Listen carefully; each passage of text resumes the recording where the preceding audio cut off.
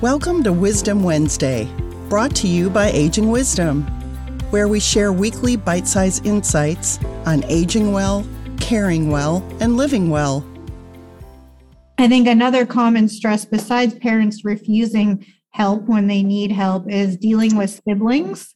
I think I saw a couple of people in the chat mention siblings. If it's not uncommon, even the most healthy family where all the siblings get along well, that when it comes to your parents aging, that lots of tension can happen. Often it feels like old childhood wounds come up to surface when you're helping your parents. And so that can just be one added stress. Not only are you worrying about your parent, but then you're fighting with your siblings. And it's often, the sibling that's closest to the parent, and it's often the most worried, and the siblings that are farther away because they're not seeing their parent regularly often have a more detached approach to how their parents are doing.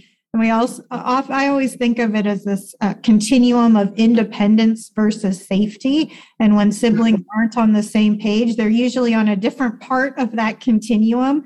There's a daughter on one end who wants her mom to be perfectly safe. We always joke we'd wrap them in bubble wrap if you could, so that there's no danger that could happen to them. Then you might have a brother in New York who thinks it's fine that your dad is falling down the stairs or crashing the car. He might say, oh, it's fine. Dad wants to be independent. We're not going to stop him from being independent. So these two siblings are at different ends. And so part of it is acknowledging that and then figuring out how you can get closer, or you might bring in a third party. That's where somebody like us can come in, is to assess the situation as a neutral, unbiased person to say, this is what we think is actually going on with your parents. This is what you really should be worrying about. And these are the things that are okay not to worry about.